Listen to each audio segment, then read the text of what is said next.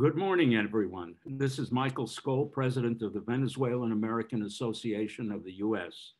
Today's program on temporary protective legal status for Venezuelan migrants in Colombia is hosted by the Colombian American Association, the Venezuelan American Association of the U.S., and the Wilson Center's Latin American program.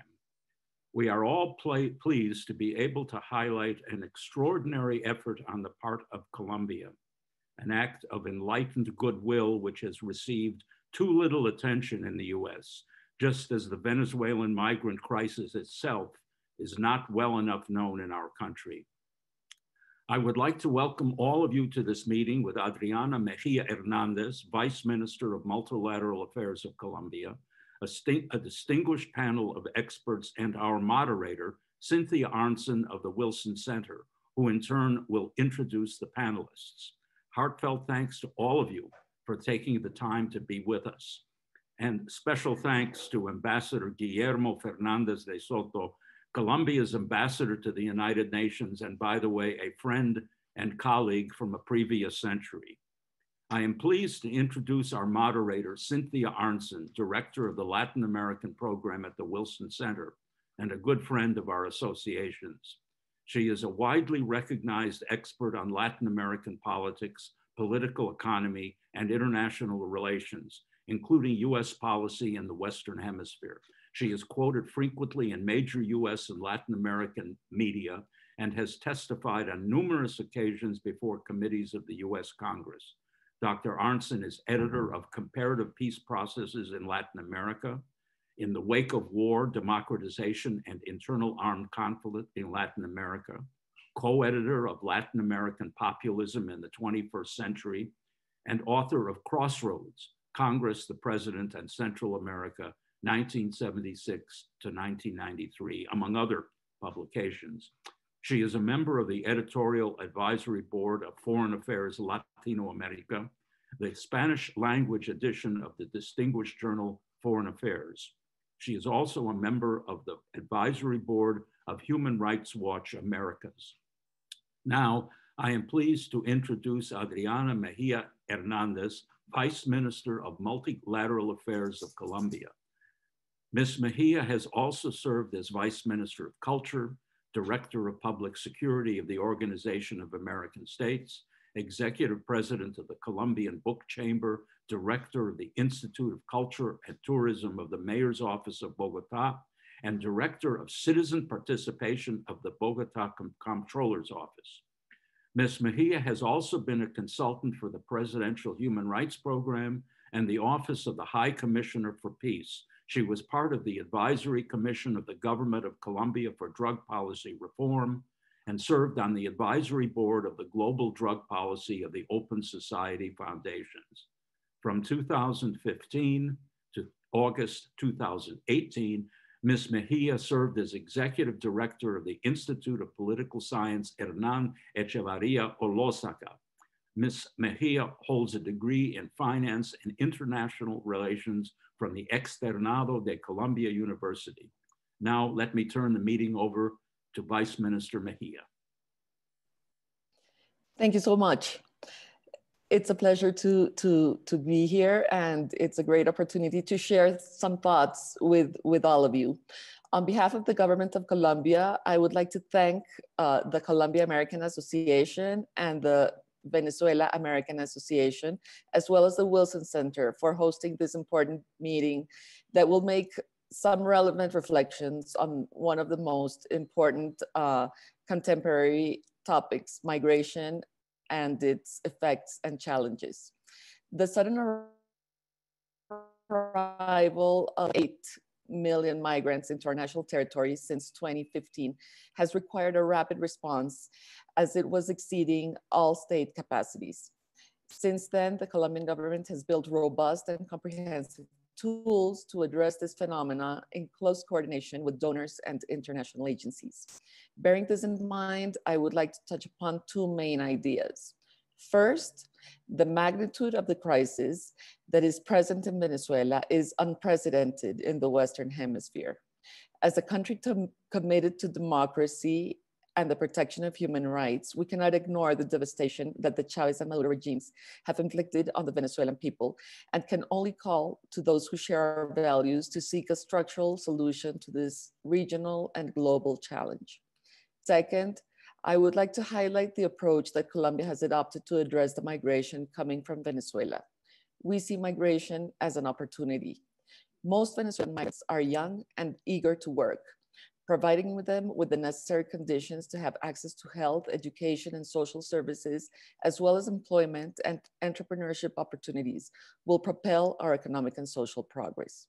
The implementation of the recently adopted temporary protection statute for Venezuelan migrants speaks for that. Through this public policy tool, we will offer protection to more than 800,000 irregular migrants, and we will allow them to work in Colombian territory and guarantee their access to public goods and services and all our institutional offer. Also, they will be provided with an identification document that will open doors to the labor market, that will boost the local economies and the host communities. However, more financial resources are needed to address the implementation of this TPS, especially in terms of technology and human resources. The Colombian government, who has always been committed to multilateralism, works with the international cooperation through the framework of the Interagency Group for Mixed Migratory Flows and the regional response plans for migrants. Can play a key role in gathering efforts to fully implement the TPS and contribute to the transformation of migration from a social phenomenon to a development opportunity. With this, I am very happy to be joining you in this discussion and look forward to the exchange.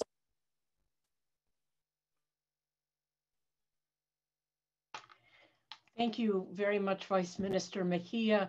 Thank you, Ambassador Skol, for those remarks.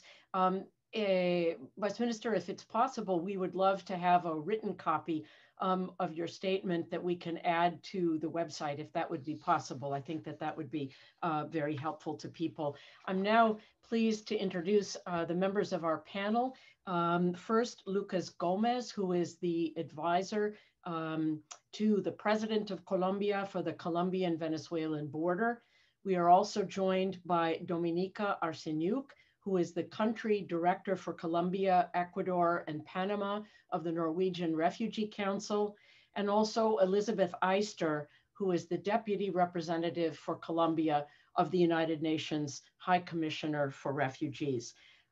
As Ambassador Skol has pointed out, President Ivan Duque announced in February that the government would provide temporary legal status to 1.7 million Venezuelan migrants in Colombia. The UN High Commissioner for Refugees, Filippo Grandi, called this move historic and also said that it was one of the most important humanitarian gestures in the region in decades. So in that spirit, let's begin with Lucas Gomez to try to bring down to earth what this announcement will mean in practice. So Mr. Gomez, if you could give us an idea about how the government is actually going about implementing this process of TPS, and what do you see as the main challenges?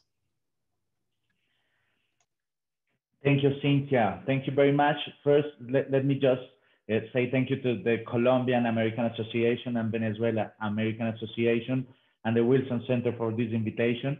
I'm delighted to share this panel with Elizabeth and Dominika. And let me just start to focus on these challenges, because for the Colombian government, this is maybe one of the main challenges that we take in the last years. And let me just see that we see these challenges to the integration process of migrants in Colombia from two pronged perspectives. The first one is they are social challenges that we have to do this integration of the migrants in our social services like education, health and social security, housing, family welfare, financial inclusion, among others. We need to work to provide a quality education and healthcare services to the migrants and their host communities. This is one of the main challenges that we have, is not only have programs specific for migrants, but also for these host communities for these host communities. And here is the key to show the work that we do for host communities is what, if we want to reduce the levels of discrimination, xenophobia that we are currently seeing not only in Colombia, but around the world. Many citizens think that the government is solely focused on the migrants, when the reality is that we work to integrate migrants in all the society. And also the economic integration challenges have been identified. We need to regularize migrants. That's why the TPS is the main measure that we take, and create this a secure legal framework so that companies feel comfortable, for example, to hire migrant workers. And we also need to support entrepreneurs in the creation of a new business and more employment. The Vice Minister said just before some numbers about these migrants or about these migrations. And we believe here, Cynthia, that really the Venezuelan migration in Colombia is an opportunity for the country. Could we go a little bit more into depth about that? It's obvious that Colombia took this move because, as you say, migrants are young, they're eager to work, they're looking for an opportunity to contribute. How do you view the opportunity, the development opportunity, as Vice Minister Mejia was mentioning? How do you envision this contributing to to Colombia, especially at a time of such profound economic difficulty, which Colombia shares with the entire region, high levels of employment, more poverty because of the pandemic? Could you build out a little bit more that sense of the economic opportunity that migrants provide? Yeah, no. First, that I want to say that we just start this process for the TPS with something that is very important in this sense, is this idea that we have to know the people that we have here in Colombia. We have to know the Venezuelans that are in our country, and we start with this. The first step just began yesterday, and with a social and economic survey.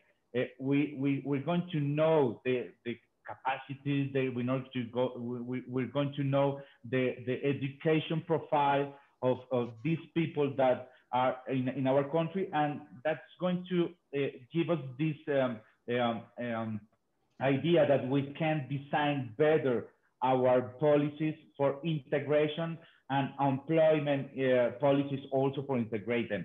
And we believe, and as we know, but we're going to know more in a few months, that the people or the profile, economic and labor profile of these migrants are complementary to the Colombian profile and labor market.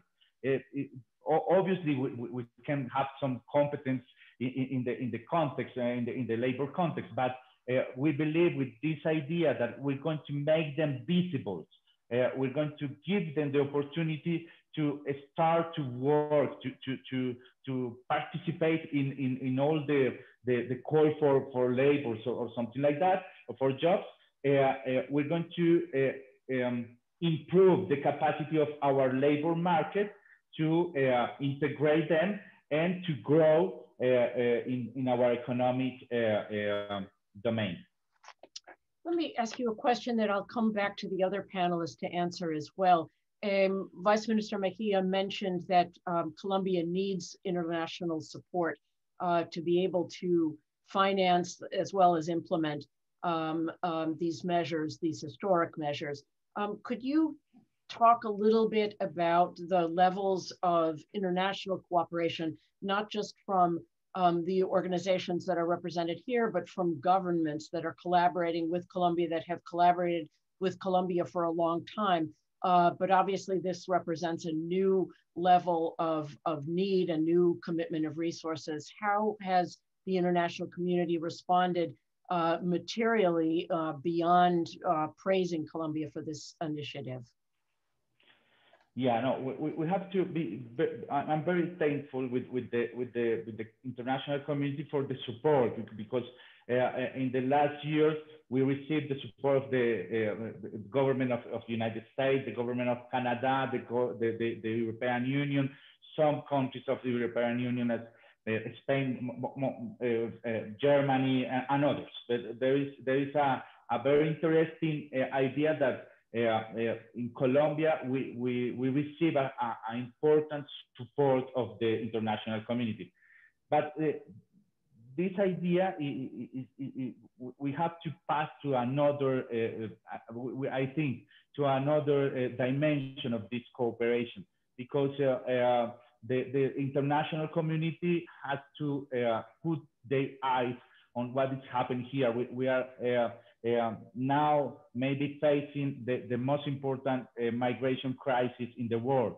5.6 million of Venezuelan people leave his country, and we think that at the end of this year we're going to be the first, the most important migration crisis in the world. So we have to work in that sense, and in the 17th of June we're going to have this cooperation conference with the donors countries for the migration crisis in Venezuela, and we think that we have to move forward, and we have to pass to a second level, because the most important part of this cooperation focus on humanitarian issues, and we have to give obviously this idea that the humanitarian is now 2.0 humanitarian issues, humanitarian policies, and humanitarian aid, but we have to work now and for the integration and social and economic integration. These people, these 1.8 million of Venezuelans that we have already here in Colombia, they have this vocation to stay. So we have to give them the opportunity to be included in our social and economic system. And that's why we have to start to even closing the gap in the poverty and vulnerabilities for these people that arrive to Colombia very vulnerable. And we have to work with this inclusion, and that's the message that we are sending to the international community and for the donor countries. Thanks very much. That was crystal clear. I'd like to turn now to Elizabeth Eyster of the UNHCR. The granting of protective status applies to migrants, to Venezuelans who have arrived in Colombia before January 31st. And even though the border between Colombia and Venezuela is currently closed, we know that, as a result of this terrible fighting between criminal groups and the Venezuelan army, that thousands of people continue to arrive. Can you talk to us a little bit about the challenges that the ongoing refugee flows pose for Colombia in terms of those who are not yet covered by the granting of protected status? Thank you, Cynthia. First, I would just like to express my appreciation as well for this event. I agree with all of the panelists that, and especially what you said, Ambassador Skol, that the situation in Colombia of Venezuelans is not getting enough attention, the Venezuela crisis overall. And this amazing gesture of the Colombian government shouldn't go undetected. It needs a lot of visibility for the reasons highlighted by Lucas Gomez, that it's going to require an enormous investment.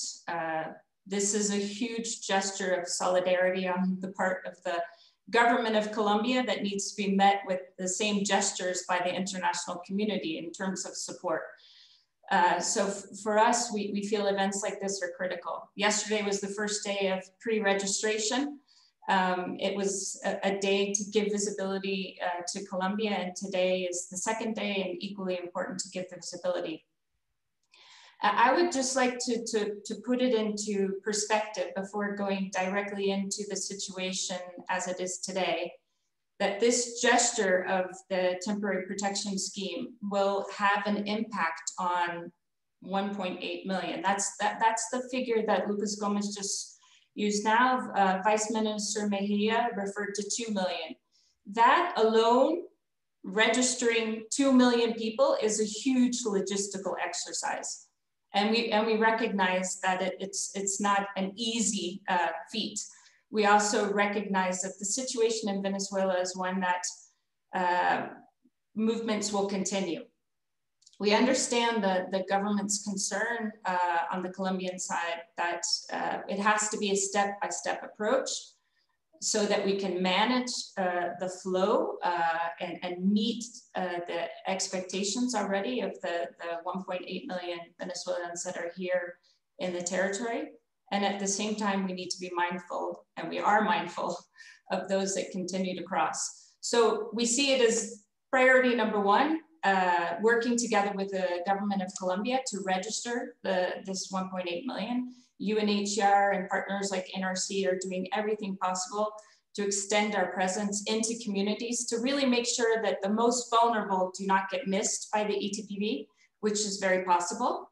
Those that don't have access, those that don't have mobility, those that can't access the internet, those who have difficulty reading, those that have mobility problems, those that are experiencing violence now and maybe in situations where they can't escape. Those are the individuals that need to be prioritized by all of our efforts. So mobile teams, setting up call centers so that people can access the information they need. Reaching out to the communities, passing the message. At the same time, UNHCR, along with NRC, we're part of a platform, an interagency platform. We've been here working hard with the government of Colombia for the last 2 years to extend our presence along the border area, to have reception sites, to have humanitarian assistance available. That is what continues today for these populations to cross. And it's really important to understand the conditions that people are crossing in today. As you mentioned, there is violence and insecurity in the country, human rights violations. People are crossing today in desperate situations. Many are walking, and once they arrive in Colombia, they continue walking. So the humanitarian response remains essential. While we think about the future, we think about the importance of the TPS, we need to engage development actors, we need to ensure that socioeconomic inclusion, a huge investments are required. At the same time, partners like UNHCR, NRC will continue to respond to the humanitarian needs of the population. We will continue to have that strong presence on the border. We will continue to have that strong presence in what we call the Ruta de Caminantes, the transit routes, and in the cities. Let's not forget the cities where we need to have as well a robust humanitarian response. The cities are also the front line of the Venezuela crisis. And not just the families, the Venezuelan families. This crisis has been going on for the last 2 years, that those that are coming across now are attached to family members here, or communities here. So really the frontline responders to the crisis are the Colombians in the local communities and the Venezuelans who are going to receive people. So the humanitarian response remains essential. If we take this step-by-step approach, if we're able to register or help the government of Colombia register, because the registration, I emphasize, is being done by the Colombian government, and we're facilitating the access to that registration. I think with this step-by-step approach, we can then start to look for solutions for those who are newly arriving, legal stay arrangements, but it has to be a step-by-step approach. We fully respect that. And we also believe that in this population, there will be those who will still need international protection. It's important to keep in mind that the TPS, as it was conceived by the government of Colombia, is meant to be complementary to international protection. And there will still be those refugees in need of international protection. That the TPS takes pressure off the asylum system, because we do expect many Venezuelans would apply for the TPS. and gives space to recognize those who really have international protection needs. And then to work with the government to improve conditions for asylum seekers. And especially to ensure that there's equality between the two systems. We have the TPS, the Temporary Protection Scheme, and we as well have the asylum system. And to guarantee access to rights for asylum seekers becomes equally important, so that we have an equal system for both. And here I'm talking about access to employment.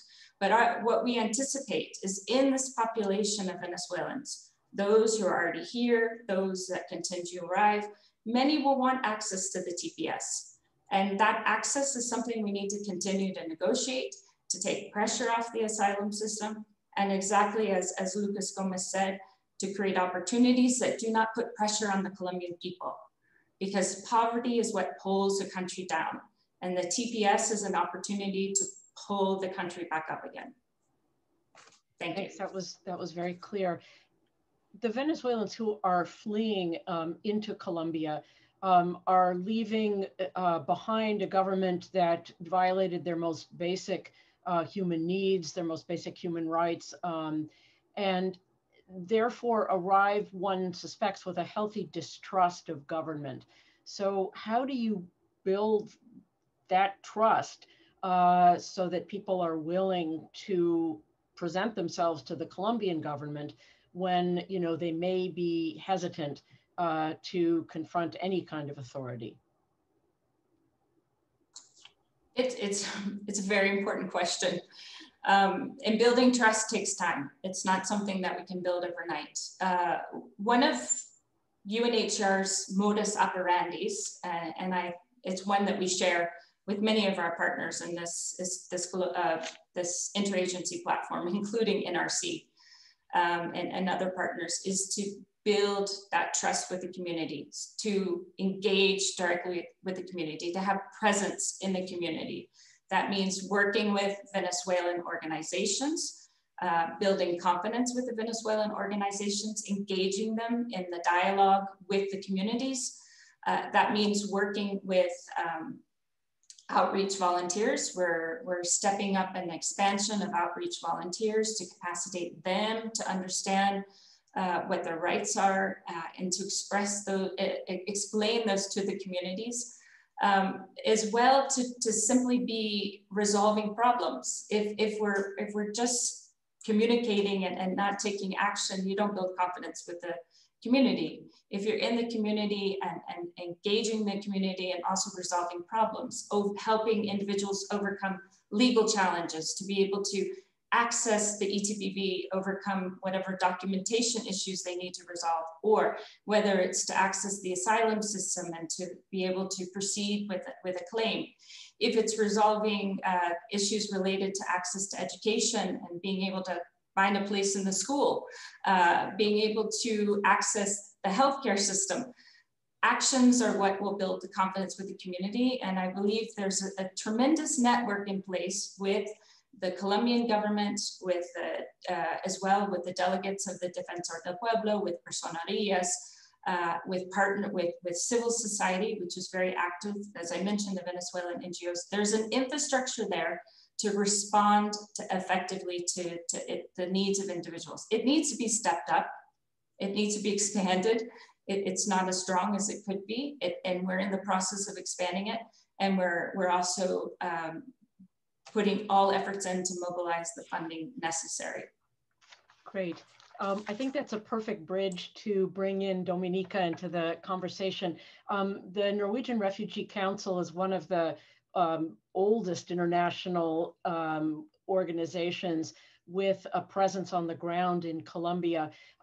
Tell us what you're seeing, what the principal focus of your efforts have been, how you're collaborating with the government, how you're working in communities. Give us a sense of what it feels like from the ground up. Thank you. Good morning to everyone. It's a pleasure to be part of this panel. Going straight into your question, yes, indeed, NRC has existed in Colombia, registered since 2003. We started our operations here because of the armed conflict in Colombia, but in the last years, because of the increasing importance of the crisis and the people fleeing from Venezuela, we have increased our programming for the benefit of this population. One of our strategic priorities is to be in hard to reach areas in Colombia. So not only in the cities, we are along this Caminantes route that was mentioned to provide humanitarian assistance to people on the move that are walking through the territory of Colombia from the border with Venezuela. Many of them decide to stay wherever they get a chance in Colombia, but many of them continue and cross into Ecuador and other countries of South America. So that in itself is extraordinary in the world scale, that people are actually walking on the roads for many days and weeks, searching for a chance. And what we are hearing on the ground is that many of them don't have a plan. They come to Colombia and they're just searching. They're ready to go anywhere where they can find a better life.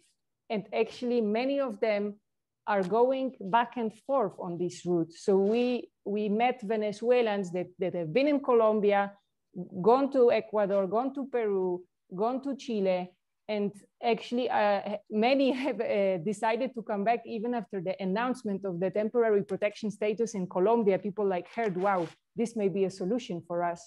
So people that have very little, that are very vulnerable, you know, you give them a spark, a chance, and then they decide to come back and get another chance in Colombia. So I also want to take this opportunity to congratulate the government for this gesture of solidarity that we so much need in the world in which we live today.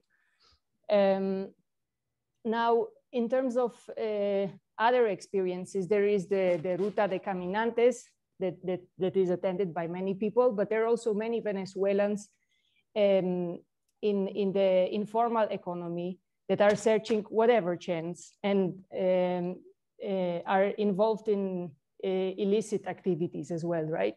So one of the fundamental issues that this temporary protection status is going to solve for so many of them is actually the passage from the informal economy to the formal economy and be legal in the country, and also reduce the necessity for humanitarian assistance. By giving people a legal status, they can go their own way and search for opportunities in Colombia to contribute to the economy and contribute to the betterment of their life. And I think this is the crucial difference that we are making through this temporary status, that people are getting out of illegality to legality and are given a chance. And organizations such as ours, we provide information, counseling, and legal assistance that is the entry point to the legality, and then people can go their own way. Of course, what Lucas mentioned is key. Support, multi-year development support for integration is now key. So on top of the humanitarian assistance that we are providing and we are going to continue providing, now you have a chance in the next years for these extra 2 million people that can integrate, many of them with their capacities. A recent study I saw, 83% of Venezuelans in Colombia have reached secondary education. So they have education, right? They can contribute, but many are also very vulnerable, right? And so these are the ones that will need support of the international community and of the government of Colombia to be able to progress and reach a solution. But this is the key issue. Even though integration and longer term funding costs sometimes more per person, but it gives a durable solution. While the humanitarian support that we provide, it lasts a day, it lasts a month, and then people are back to square one, right?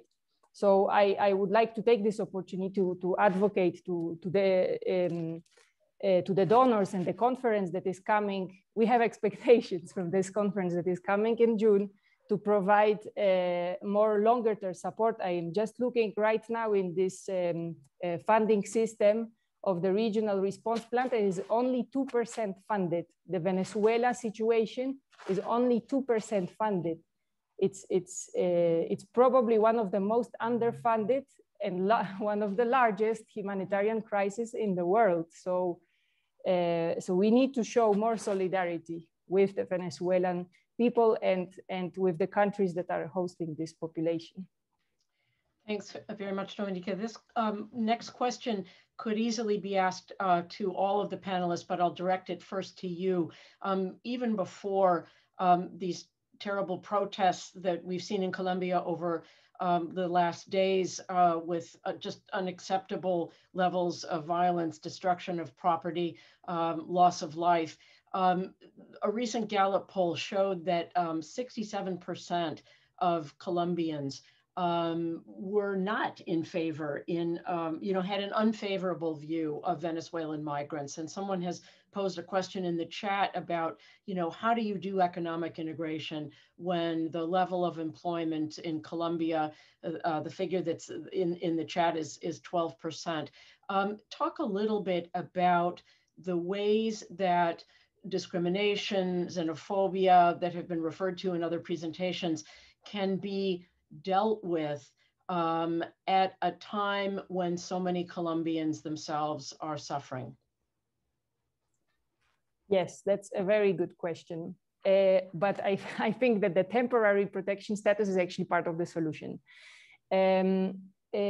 First of all, yes, so there are increased levels of xenophobia in Colombia. In regards to the current protests, we are monitoring the situation, and we have not seen that this is directed to Venezuelans, right? This is not the case, and that's very important to acknowledge. And part of the solution is providing services to all. I think Lucas also mentioned it in the beginning. It is not only about Venezuelans, it is about host communities as well. So an inclusive provision of services to both populations is a way to integrate, right? So that is part of a problem we are facing, because a lot of funding that we are implementing is earmarked to Venezuelans. And then we say, well, if they are in the Colombian communities, we actually need to assist the Colombians as well, because that will be a way to integrate. So we have some funding that goes for both populations, but we are advocating with our donors to have a more integrated approach to that. And then just by giving the chance of people to get legal, to get a status, I think improves the view that Colombians have of the Venezuelans, right? Because you step out of illegality, because now there are many preconceptions that that maybe they cause violence and are criminals. We have seen and read a lot of that, but by giving people a chance to have legal employment and step into the formal sector, I think that will already alleviate this prejudices against the Venezuelan population. And many Venezuelans are entrepreneurial, right? So they can not only be employed by Colombians, but they can start their own businesses, right?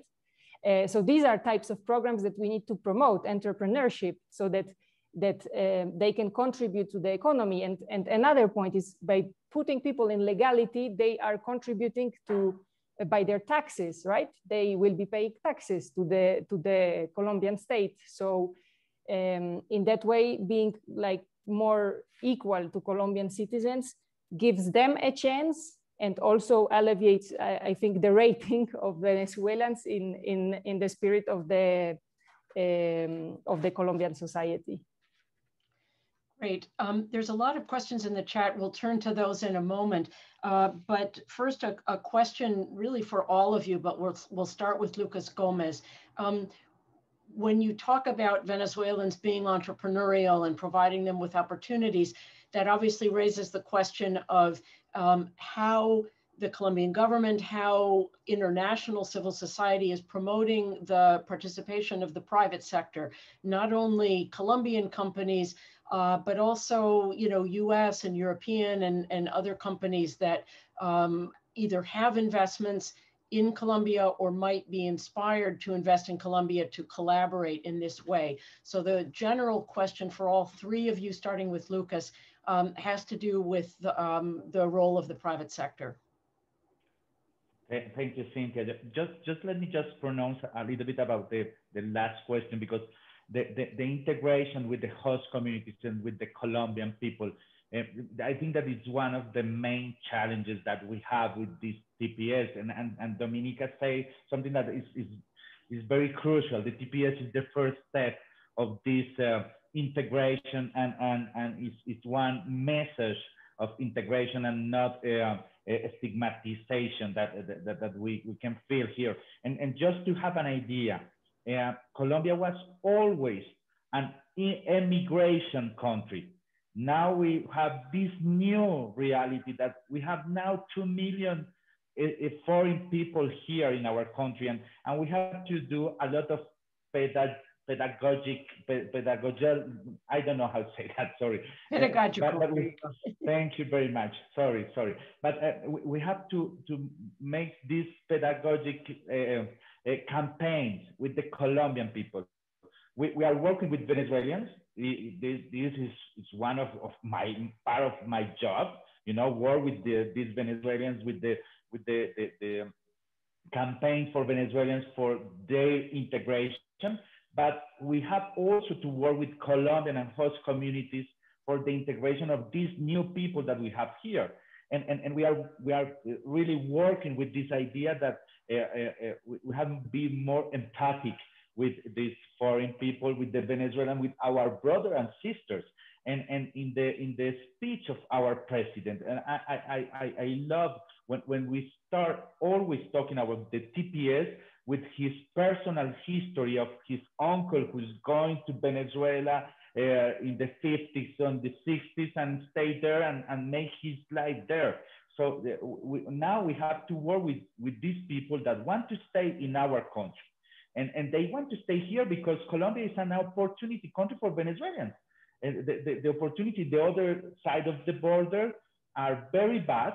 And in Colombia, they have this idea that they can start to dream in a better world for them and for their families. So that's very important. And I connect that with the private sector, because with the private sector, we are working in this idea that this is not only a governmental issue. It's not only a policy issue. This is a state issue that needs the engagement, not only of all the society, not only of the government and the local governments, but also the private sector. The private sector has an opportunity with this population, and we are working with them to create some kind of forum and spaces to work in the for example, one thing that is very important, focalization of the labor market in these places that stay there for years or for months, and it's too hard to find this profile, academic profile, or labor profile. So we are working with them, and we think that in the IBD conference in 2 months ago, we have a side event with the private sector, and this notion that we need more engagement, national engagement. The Colombian private sector is there. The Venezuelan private sector is also working with us in the idea that we have to move in this inclusion, labor inclusion of the migrants. And as you say, Cynthia, also the international companies, the multinational companies have to put their eyes in this opportunity with these people who are here in Colombia, but which are also in Peru, Ecuador. 5.6 million of Venezuelans are out of their country. So this is an opportunity, and with people that are very well educated, more educated than Colombian people, for example, and that's a very good opportunity for the private sector to improve, and as we say always, Colombia decided to welcome Venezuelan people. It's a state decision to welcome them, not close our borders and receive them. We are working the integration of the migrants and Venezuelan migrants in our country, because we believe that Colombia is going to grow with this migration. So this is an invitation also always that we made for the private sector to see this migration as an opportunity also for them. Elizabeth or Dominica, do you want to comment also on your collaboration? Please go ahead. Yeah, no, this is the advantage in engaging the private sector is you bring innovation, and for an initiative of this magnitude, innovation is what we need. And to introduce new funding opportunities. I'm not an expert, I'm more of a protection person, but my colleagues are talking a lot about this concept of impact bonds, which are businesses investing in the Venezuelan and the Colombian population, because when we're talking about the private sector, it's equally important not to just focus on Venezuelans, but also, as we keep saying throughout this event today, that the host communities as well. You have to find champions in the private sector, just like Lucas Gomez said. So it's essential to start now developing these forums, bringing business leaders together, and having some high profile business leaders to be very vocal on the issue, to take the lead and bring others in. So a business forum. It's important to focus at the international, national, but also at the municipal level, to not forget the really important role of mayors and cities and the income generating activities by the private sector at the city level. Big cities like Barranquilla, which host large Venezuelan populations, that's where you need to focus. Also Bogota, a big city, a big host community. And I believe the private sector can play a key role in addressing xenophobia, because we're very influenced by the private sector, as we know. Their messages, their slogans, their outreach into communities can really change turn the dial, as you say, change the negative talk into positive talk.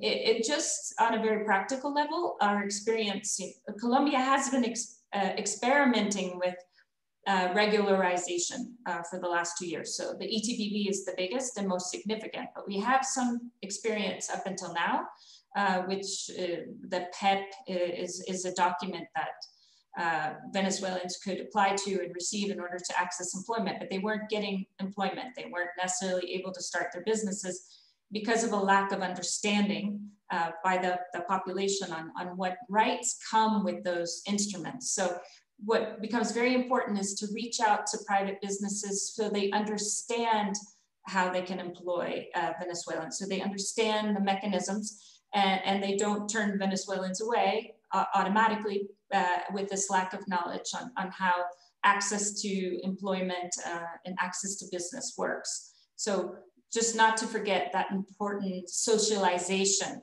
of the TPS with the private sector and with future employers. Great. Dominica, did you want to add to that? Or if not, we'll go directly to the chat. We can go to the chat. I think there has been enough answers. A lot of questions. And the $1 million question, I think, quite literally, is from Christina Camacho. What needs to happen for Colombia to receive levels of funding and assistance that are on a par with what the international community has contributed to address the Syrian refugee crisis? That's always the comparison that's been made. A number of you have mentioned this upcoming donor conference that takes place in June. There have been multiple donor conferences, including ones in Europe. How do you light a fire under the international community?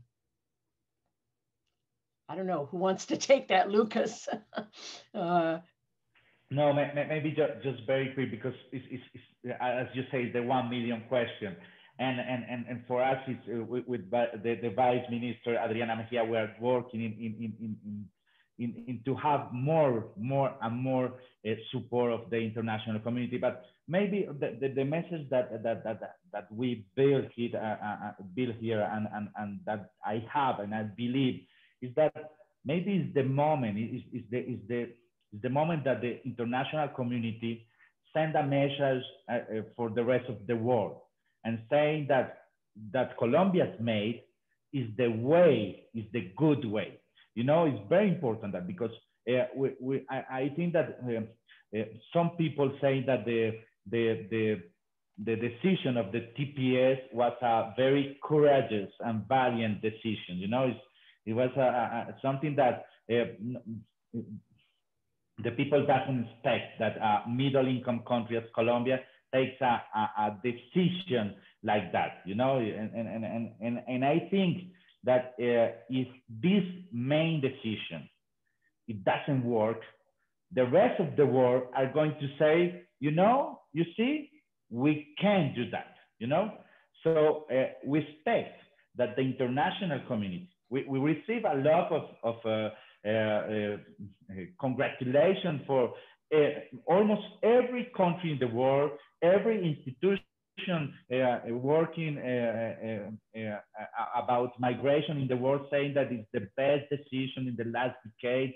It's a tremendous solidarity gesture from a middle-income country.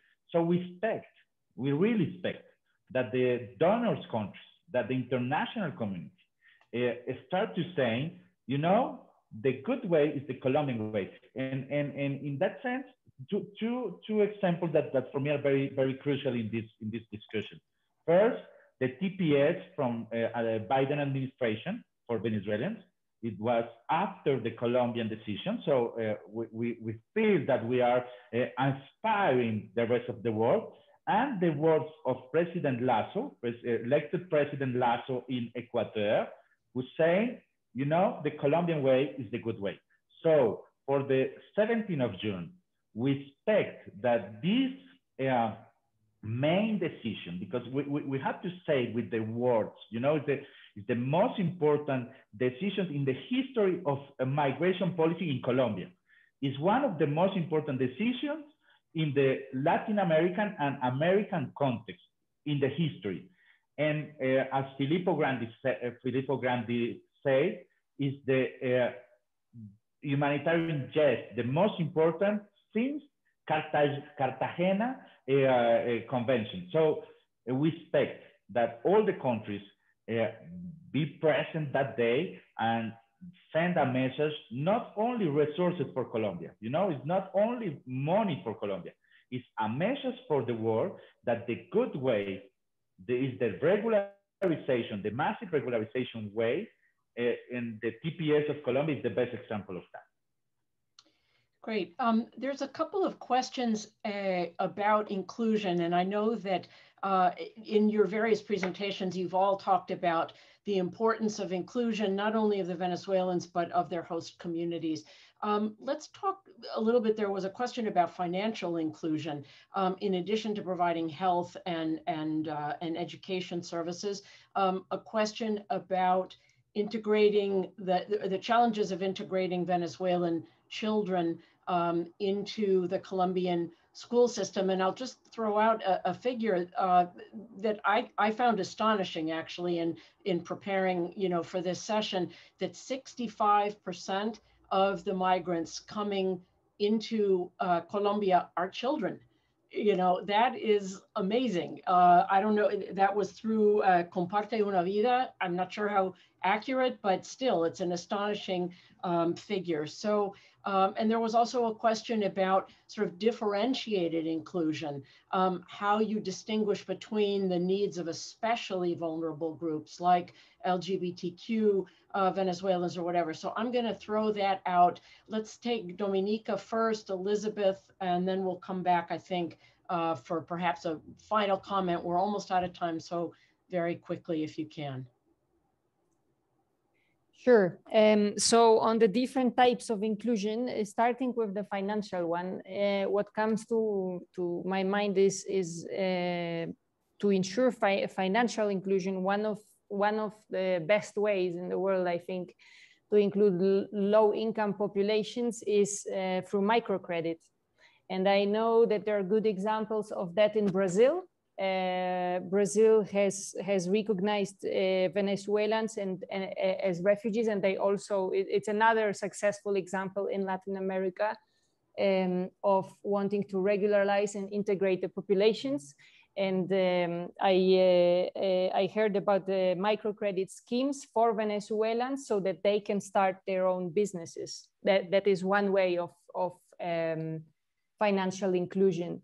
In terms of children, it is worrying, right? What you say, you cited one statistic from an NRC survey at border areas. We also concluded that 65% of children were out of school, and also many dropped out because of the pandemic. You know, that we came into a virtual world, and access to smartphones, tablets, to be able to learn, connectivity is an issue. So the inclusion of children in the educational system is very important. And we as NRC work in the education sector. We assist the Ministry of Education and the Secretaries of Education in the provision of education services in terms of training of teachers, and also about diversity, about the importance of inclusion of Venezuelan children, that they do not feel rejected in schools. Also in terms of provision of these electronic materials so that they can do virtual education. We have provided money transfers to ensure connectivity of both Venezuelan and Colombian children. So I think that the importance of education, as this is going to be the future generation, is extremely important. Catering for the special needs, not only of children, but adults, is also an issue, right? So people with disabilities, LGBTI populations, right? They also need their special needs to be catered for. So we have we applied this differentiated approach in our programming across Colombia for both Colombian and Venezuelan population, but definitely it needs to be scaled up.